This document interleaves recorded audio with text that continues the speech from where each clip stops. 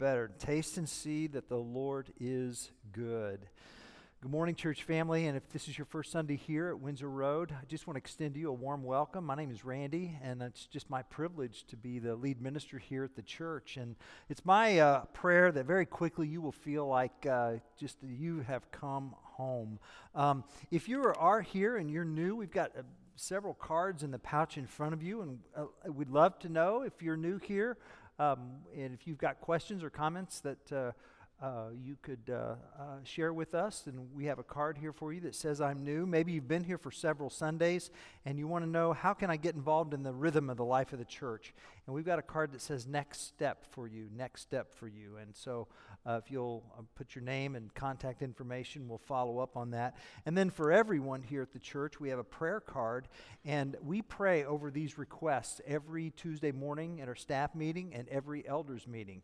And we would it would be our privilege to intercede with whatever requests or encouragements that you happen to have. And so we've got a card there for you as well. And I'll be in a room called the Fireside Room. It's through these glass doors and to the right. And would love to meet you and have some FaceTime with you after services, and just to converse with you and see how we can just encourage one another. So we are in a teaching series right now over the letter to the Hebrews. It's actually a first century sermon manuscript, and a preacher was just wanting to encourage a beleaguered congregation that was enduring difficulty. And the preacher's main theme is, no matter what you're facing in life, Jesus is better. Go after Him. Go after Him. And so we're going to be looking at a passage of Scripture this morning that talks about that, how Jesus is better. Jesus is better.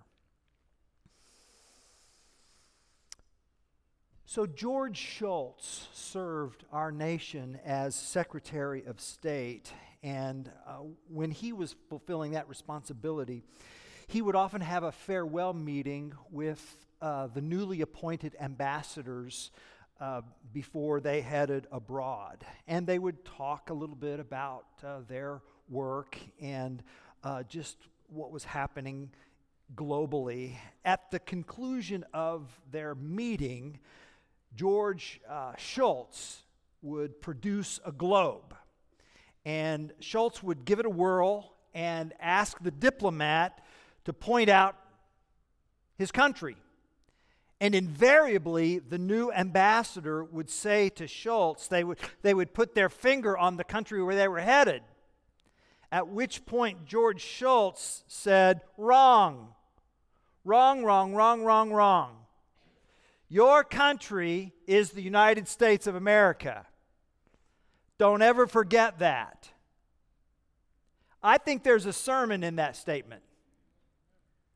Yeah, because the Bible often reminds us of our primary homeland, our primary identity, our primary citizenship. Our citizenship is in heaven, and from it we await a Savior, the Lord Jesus Christ, who will transform our lowly body into the likeness of His glorious body by the power that enables Him to subject all things to Himself. Now, we've been studying this sermon to the Hebrews, and that's really the message that the preacher to that congregation, perhaps located in the capital city of the Roman Empire, Rome itself. Here this little house church was gathered, and this preacher is saying, listen, Hebrews 11:16, you are a people who desire a better country, a heavenly country. And God is not ashamed to be called your God, because He has prepared for you a city. Hebrews 12:22 reminds them and us that because of Christ, in Christ, through Christ, by faith in Christ, we have a city that is nothing other than Mount Zion, the city of the living God. The city that is the heavenly Jerusalem, the city that is the location of innumerable angels in festal gathering. That's what Hebrews 12:22 says. Innumerable angels in festal gathering. And then in Hebrews 13, verse 14, we're reminded that here, that is in this world, in this life, the life that we can see and taste and feel and touch, here we have no lasting city, but we seek the city that is to come. I mean, can you hear Jesus lovingly and directly looking at us in the eye and saying, "Show me your country. Show me your country." What would it take for us, without pause, without hesitation, to say clearly and unmistakably, heaven. Heaven is my homeland. What does it take to live with decisive allegiance toward the city of God? Church family, it takes faith. Faith. Faith is the objective substance of things hoped for and the subjective conviction of things not seen. So faith is both objective and subjective. It's substantial, you can stand on it. Substant, you can stand on it. And because it is firm and immovable and forever, you have this emotional, subjective sense of conviction that the world cannot know. And we've been studying Hebrews 11 here, and we've been learning the question, what does faith look like? What does faith look like? If you have your Bibles, would you meet me in Hebrews chapter 11? And we've been learning that Hebrews 11 is really a family portrait of our spiritual ancestors. By faith, Abel. By faith, Enoch. By faith, Noah. By faith, Abraham. And here this morning in Hebrews 11, 23 to 28, we are going to see that the faith of Moses. The faith of Moses. Moses was a royal prince of one kingdom when in fact he belonged to another kingdom. And his is a case study of someone who, when given the choice between the fleeting versus the forever, man, it was a no-brainer for Moses. It was a no-brainer for Moses because Moses chose the forever. I want to read Hebrews 11, verses 23 to 28, and I want to put a title on this message, The Decisive Allegiance of Faith. The Decisive Allegiance of Faith. By faith, Moses, when he was born, was hidden for 3 months by his parents because they saw that the child was beautiful and they were not afraid of the king's edict. By faith, Moses, when he was grown up, refused to be called the son of Pharaoh's daughter, choosing rather to be mistreated with the people of God than to enjoy the fleeting pleasures of sin. He considered the reproach of Christ of greater wealth than the treasures of Egypt, for he was looking to the reward. By faith he left Egypt, not being afraid of the anger of the king, for he endured as seeing him who is invisible. By faith he kept the Passover and sprinkled the blood so that the destroyer of the firstborn might not touch them. This is the word of the Lord. Moses, this case study of the decisive allegiance of faith. Moses was the most monumental figure in Judaism, in the history of Judaism. Israel's most prominent prophet, lawgiver, historian, saint, leader. In fact, Moses was so prominent that to refer to the first 5 books of the Hebrew Bible or our Old Testament, you would simply need to say Moses. Jesus would often teach saying, what does Moses say? And he's referring to what Moses wrote in the first 5 books of the Bible. So he's monumental in the history of Judaism. And of course, the original audience was a congregation whose ethnicity was Hebrew. So they connected ethnically and historically and by heritage with Moses, this consummate figure. Listen to Moses' obituary in Deuteronomy 34. Deuteronomy 34, verse 7 and verses 10 through 12. Moses was 120 years old when he died. His eye was undimmed and his vigor unabated.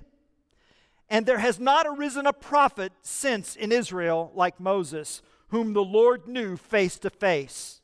None like him for all the signs and the wonders that the Lord sent him to do in the land of Egypt, to Pharaoh and to all his servants and to all his land. And for all the mighty power and all the great deeds of terror that Moses did in the sight of all Israel.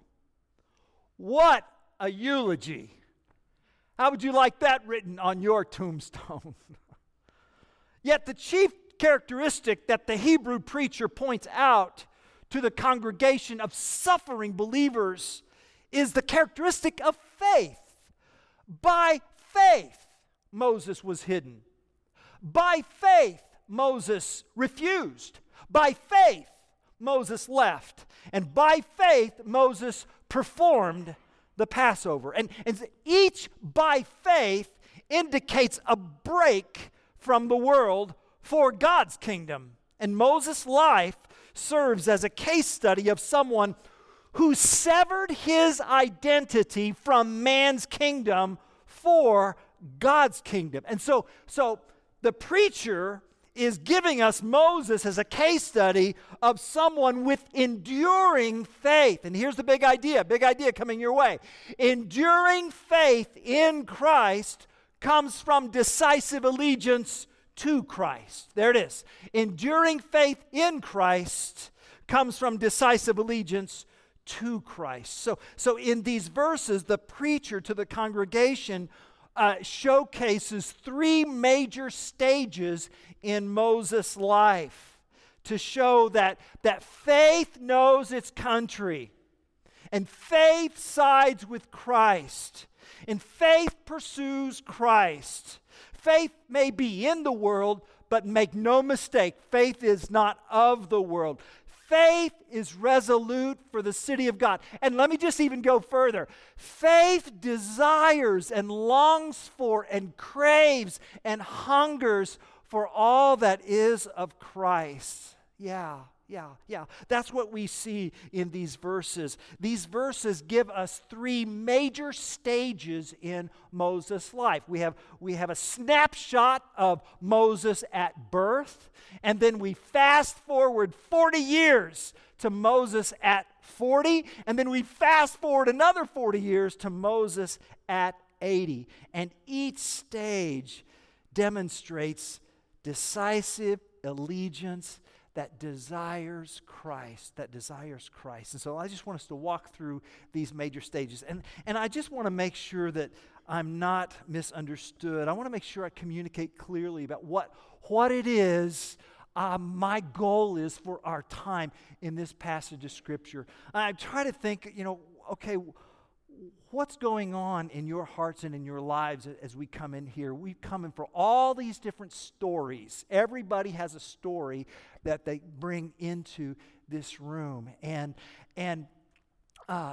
it's kind of like we've been out and we've been having experiences. It's like we've been to a food court and we've been offered tastes of the world, a taste of work life, and a taste of stuff, a taste of acknowledgement, and just different tastes. And we bring that in here, And my biggest fear is that you will come in here and you will say to yourself, okay, the preacher's job behind this desk here is to try to convince me to suppress my tastes. To suppress my tastes. And brothers and sisters, that can't be, that's the farthest from what I want to try to do here, okay? Here's what I want to try to do. I want to try to tell you that your taste buds are far too easily pleased. That's what I want to try to say. I want to try to say, whatever you've tasted out there is crackers. Just crackers. I got some cake for you here. Moist cake, tasty cake, mouth-watering cake, cake that'll make it, let me just get this really clear here, all right? When my 34-year-old son, Benjamin, was 4 years old, I took him to Bob Evans. We had breakfast. I used to take him out for breakfast when they were younger, and so we went, and because it was just Benjamin and me, I ordered him some chocolate milk. Yeah, his mom wasn't with us. Okay? We're not having rice milk this morning, son. We're going to have the hard stuff. We're going to have some chocolate milk. He'd never had chocolate milk before in his life. Ever. Until that day. And when he took a sip, his eyes just, it's like he awoke to another world. And he began to levitate. And he had this look, his look in his eyes like, you've been holding out on me. I said, no, your mother has been holding out on you, right? This is why I didn't tell this illustration in the first service. So anyway, can you keep it down here online throughout the world, So anyway, but he tasted. He had a taste. Listen to me. My goal here is not to suppress your taste. My goal here is to say, you've been having crackers, and I got some cake. Does anybody here want some cake? Anybody want to hear some deep, rich chocolate milk? Yeah. That's what we got here in these verses here today, okay? So let's just take a look at Moses' life, the stages of Moses' life as we witness his decisive allegiance to Christ and how he was able to taste and see that the Lord is good. Listen to me. That's not just for Moses. It's for us as well. So let's consider Moses at birth. Now, in verse 23, it says, by faith, Moses, when he was born, was hidden. So Moses this is actually about Moses' parents. And what we learn is that Moses was immersed in a family of decisive faith. So, because at birth, Moses was under the death sentence from Pharaoh. And verse 23 refers to Exodus chapter 2. So you can go back and read Exodus chapter 2 to get the background information that the congregation of the Hebrews were aware of.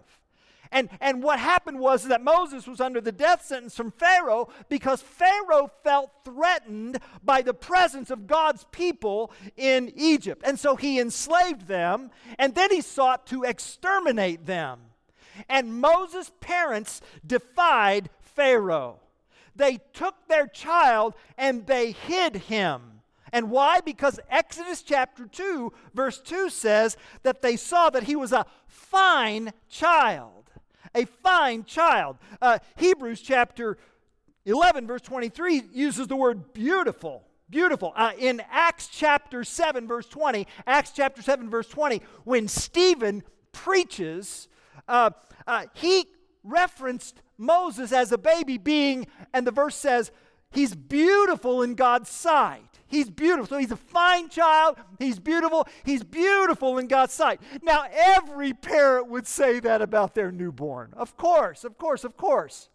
But what the meaning is behind that particular reference of fine and beautiful is the rabbis, the Hebrew rabbis, noted the distinctiveness of Moses' life. In fact, one particular rabbi put it this way. It was as if when Moses was born, the whole house was filled with light.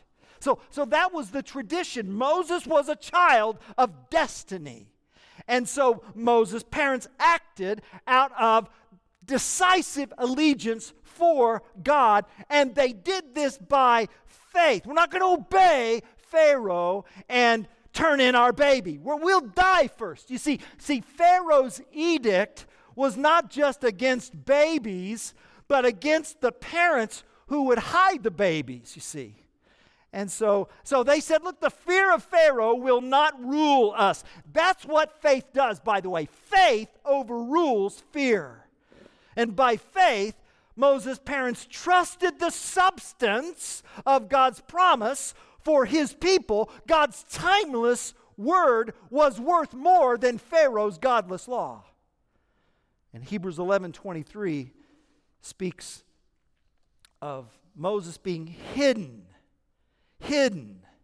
And that's the reference in Exodus 2 where Moses' parents hid him in a miniature ark. Ark. It's the same word as Noah's ark. And it was then sent down the river. So the baby, 3-month-old baby, was put into this ark and sent down the river. Can you imagine how heartbreaking, what a heartbreaking level of trust that took for Moses' parents? Because they had no other choice. And they put that baby in that ark and sent that ark down the river. And Moses' parents sent Moses' older sister Miriam to just kind of see how that little ark would do. And so Miriam followed that little ark, and you know the story. God provided. That little ark was guided by the hand of God off the bank of the daughter of Pharaoh. And the daughter of Pharaoh sees the child and draws the child out of the water. The daughter of Pharaoh, Moshe, Moses draws Moses to draw out of the water. Moses to draw out of the water. Pharaoh's daughter says, what a beautiful baby. I want this baby. How can I feed this baby? And suddenly Miriam appears. I can help. I'll find you a nurse. Oh, okay, I'll pay you. And Miriam goes and gets Mom. And Mom starts nursing Moses on Pharaoh's payroll. Think about that. That morning, Moses' mother is weeping. I may never see him again. That night, she gets a paycheck for nursing him. That morning, Pharaoh wants Moses dead. That night, the baby Pharaoh wants dead has become an adopted son in Pharaoh's royal household. That morning, the Savior of Israel was laid in a coffin. And that night, he is taken from a watery grave. How does that happen? Faith, the preacher says. Faith in the God who is, and faith in the God who has the goods. By faith, they acted without fear of what Pharaoh would do to them had they been found out. And by faith, Moses lived when he should have died. Enduring faith is decisive allegiance to the God who makes a way out of no way. They saw that their only option was trusting the unseen God.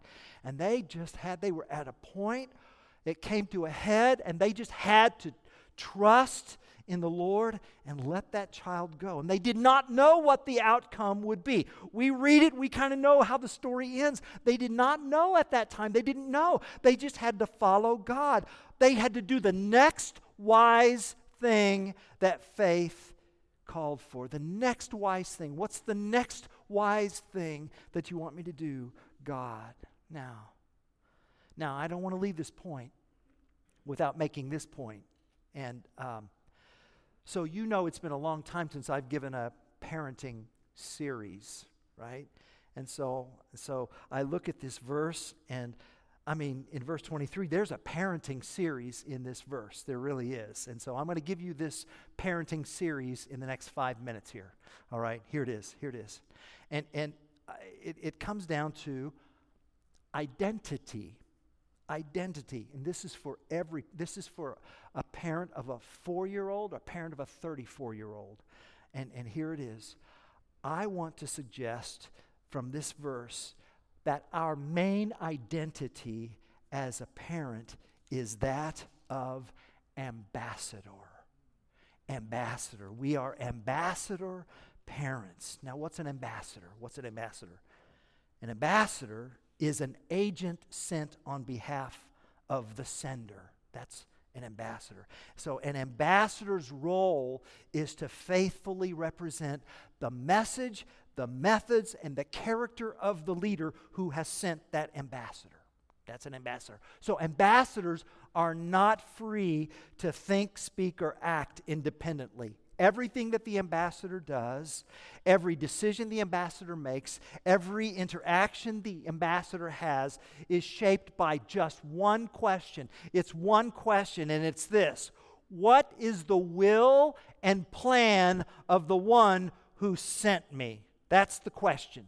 So ambassadors don't represent their own interests or their own perspectives or their own power. Parenting is ambassadorial from beginning to end. It's not based on personal interest, personal need, or cultural trends. We need to see, parents, that we have been put on earth at a particular time, in a particular place, to do a particular task in the lives of children. And what is that? The will of God. The will of God, as said of Jesus in Hebrews 10:7. I have come to do your will, O God. Is that not the aim that every parent wants to strive for the child that God has put under their care? That child would say, I have come to do your will, O God. And so here's what this means at a street level. At a street level is this: parenting is not first about what we want for our children or from our children, but about what God in grace has planned to do through us in our children. And that takes faith. That takes faith. Ambassador parenting takes faith. The opposite of ambassador parenting is owner parenting. Owner parenting. Ownership parenting says this. Ownership parenting says, these kids are mine and I'll parent them as I please. Now, no parent says it that tersely. But that tends to be the perspective that many fall into because, life kind of gets condensed into let's do this and then this and then this and this and this and these little mundane moments of life, and then pretty soon that defaults to what I want done in these little mundane moments, and life is lived in the mundane. It just truly is. And ownership parenting falls into the trap of parents wanting something for their children and from their children. And ownership parenting is driven by what we want our children to be and what we want our children to give us in return. And so owner parents tend to get their identity and meaning and purpose and inner sense of well-being from their children. Ambassador parents get their identity and purpose from the one whom they represent, the Lord Jesus Christ. And it's because of Him they are freed from coming to their children, hoping that they will get from them what no child is capable of giving. Owner parents think that it's their job to turn their children into something because they're theirs. Ambassador parents understand that they have absolutely no power to change their children, and that without God's grace and wisdom, they wouldn't even know what's best for their children. Owner parents are motivated by a vision of what they want their children to be. Ambassador parents are motivated by what God's grace could cause their children to be. You see the difference? See the difference? Owner parents unwittingly or otherwise turn their children into trophies, held high and paraded about to show the world what brilliant parents they are. Ambassador parents know that they're not brilliant at all, and they know that the children are not their trophies. Rather, the children are Christ's trophies. And Christ does the work. And Christ gets the glory. And we're just glad to get to play our part. Owner parents are absolutely exhausted because they think that the task of parenting is all on them. Ambassador parents have learned to trust the God who makes a way out of no way. And as a result, they're able to taste and see that the Lord is good. And as they nourish themselves on the cake of Christ over just the stale bread of Pharaoh, they're able to share that with their children. And that takes us to Moses at 40 years of age. And that's in verses 24 to 27 of Hebrews chapter 11. These verses come from Exodus chapter 2 as well. Moses had been adopted by Pharaoh, and he'd been raised by Hebrew parents, so he kind of lived in two worlds. And when grown, he saw the oppression of Israel, and it led to violence. And one day Moses killed an Egyptian whom he saw beating a Hebrew. And then he buried the body. Nobody will find out. Well, someone did find out. You read the story. Now, I could be wrong in this, but I think Moses could have talked his way out of those murder charges. I really do. I mean, think about it. He was a prince. He could have used Egyptian privilege as immunity. But there and then he made a decisive choice. At the height of power, he gave it all up. He surrendered it. And the text says that Moses refused the title. You see that? He refused to be called the son of Pharaoh's daughter. He refused that title. He refused the pleasures. He refused the treasures. He abdicated Egyptian privilege because he saw firsthand that his privilege was being paid for by oppressing the Hebrews. He said, I'm not going to live like this anymore. So he chose against Pharaoh. But it's not enough to just choose against. He chose for. Look at verse 25. Verse 25 says, choosing rather to be mistreated with the people of God. Verse 26 says, he considered the reproach of Christ greater wealth. How did he do that? By faith, church. So faith is not just belief in your head, it's an allegiance of the heart. And Moses' faith would affect his calendar, his bank account, and his lifestyle because he rejected being called son of Pharaoh's daughter. He rejected that. That means he had to turn in his laptop. He had to turn in Pharaoh's credit cards. He had to turn in the condo on the Nile with the walk-in closet and room service. Had to turn in the keys to the chariot. Had to turn all that in. And Moses did. Why? Faith seeks God's eternal rewards over Pharaoh's fleeting pleasures. That's why. Now, please hear me. Please hear me. Moses did not abdicate because he learned to suppress his pleasures. That's not what this is about. That's not what this is about. He abdicated for better pleasures. See?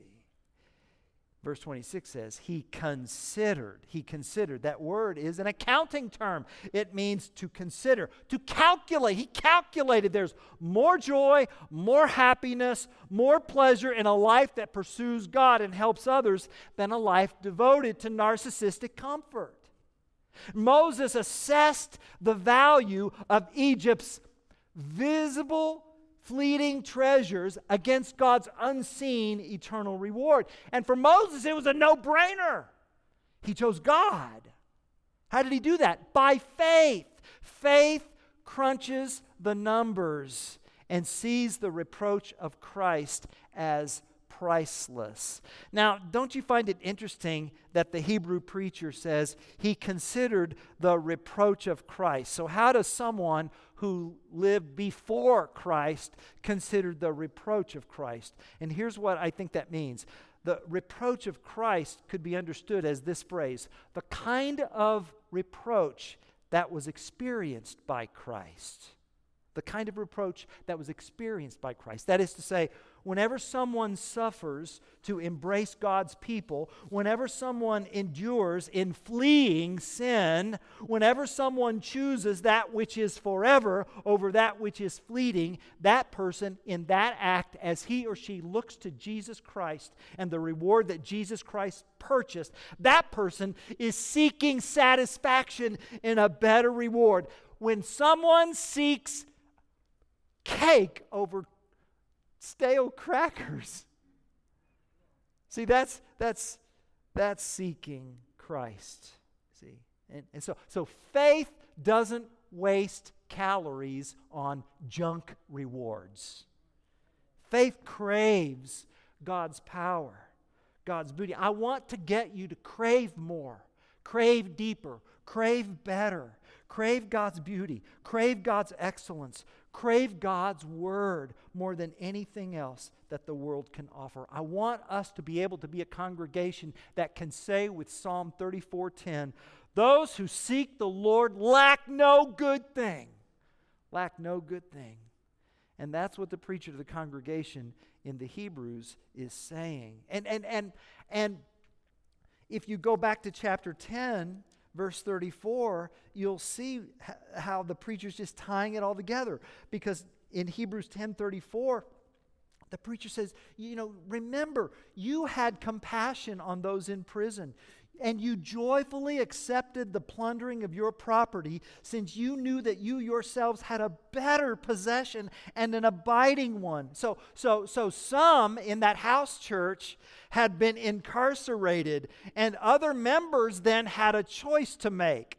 Do we hide, or do we show love by visiting them in prison at the risk of losing our homes? Because, if they went after those who are now in prison and we go see them, then they're going to come after us. And the Scripture says that their joy in God overflowed in love. They did the math. They looked at their possessions. They looked at their homes. They assessed the value of their dining room sets and their fine china and their vintage vases that they had inherited from great-grandma. And they recited Psalm 63:3, your steadfast love is better than life. And they reasoned what we have in heaven is better than this. We have a possession in heaven that is longer lasting than any of this. Let goods and kindred go, this mortal life also. The body they may kill, God's truth abideth still. His kingdom is forever. And they went with Jesus into the jail, and their possessions were plundered. But what does it say in Hebrews 10:34? How did they emotionally feel as they came back from prison and saw that their stuff was gone? What does it say? It says they felt joy because they knew where their treasure was. They knew that whatever was taken and plundered, they couldn't take this, joy in Jesus. They couldn't.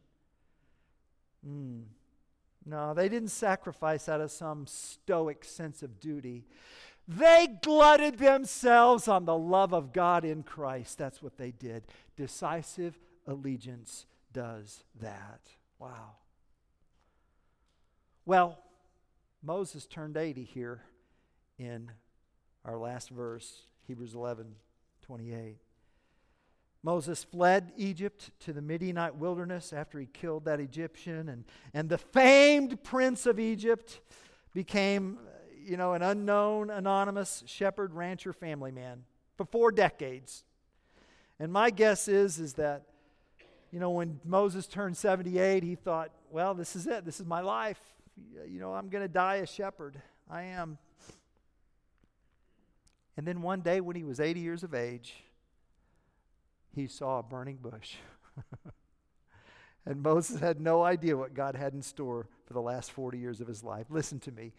You may be collecting your Social Security check, but God isn't done with you. And God took Moses.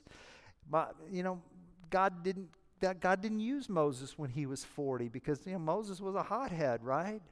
But 40 years in the Midianite wilderness tempered him, and God used him at 80 to deliver Israel.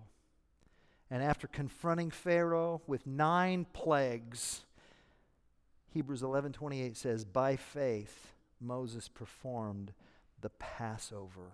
Now, if you don't believe in sin or evil, then what I'm about to say won't make sense. But if you do, then you need to reckon with the question of how is evil atoned for? How is sin forgiven?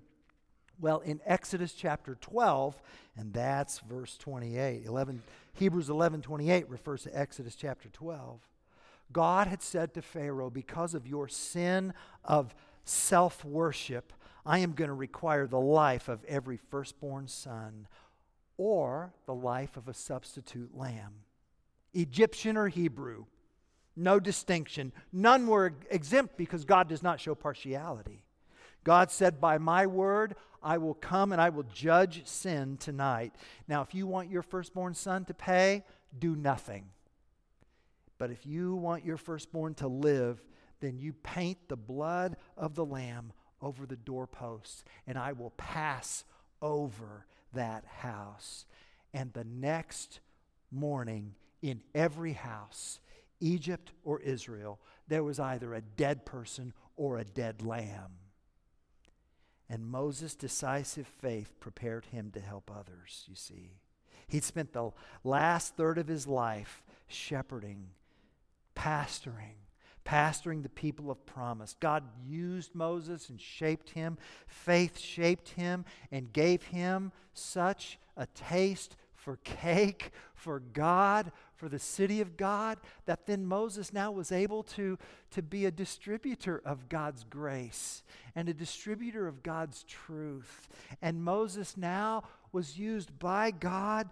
At 40, Moses was a killer, but at 80, Moses became an ambassador sent by God to rescue God's people. Hasn't God sent us, because of Christ in and through us, to go out into the world as His ambassadors? Where's your country? Where's your country? The more I see the life of Moses, the more I've come to the conclusion that Moses' life is a movie trailer for Christ.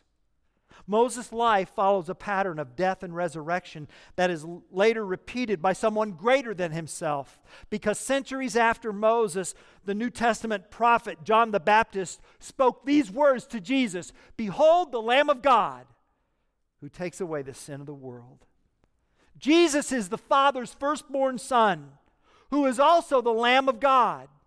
And on the night before His own death, Jesus takes the Passover meal and renames it the Lord's Supper. You see, if the blood of the Lamb in Moses' day kept people alive before such devastating judgment, how much more will the blood of Jesus Christ keep us today? Christ's blood has been applied not on our doorposts, but on our hearts, in our souls. Because even now the destroyer Satan moves in the depth of night, seeking whom he may devour. But we are in Christ, protected by Christ, armed and secure by the sacrifice of Christ.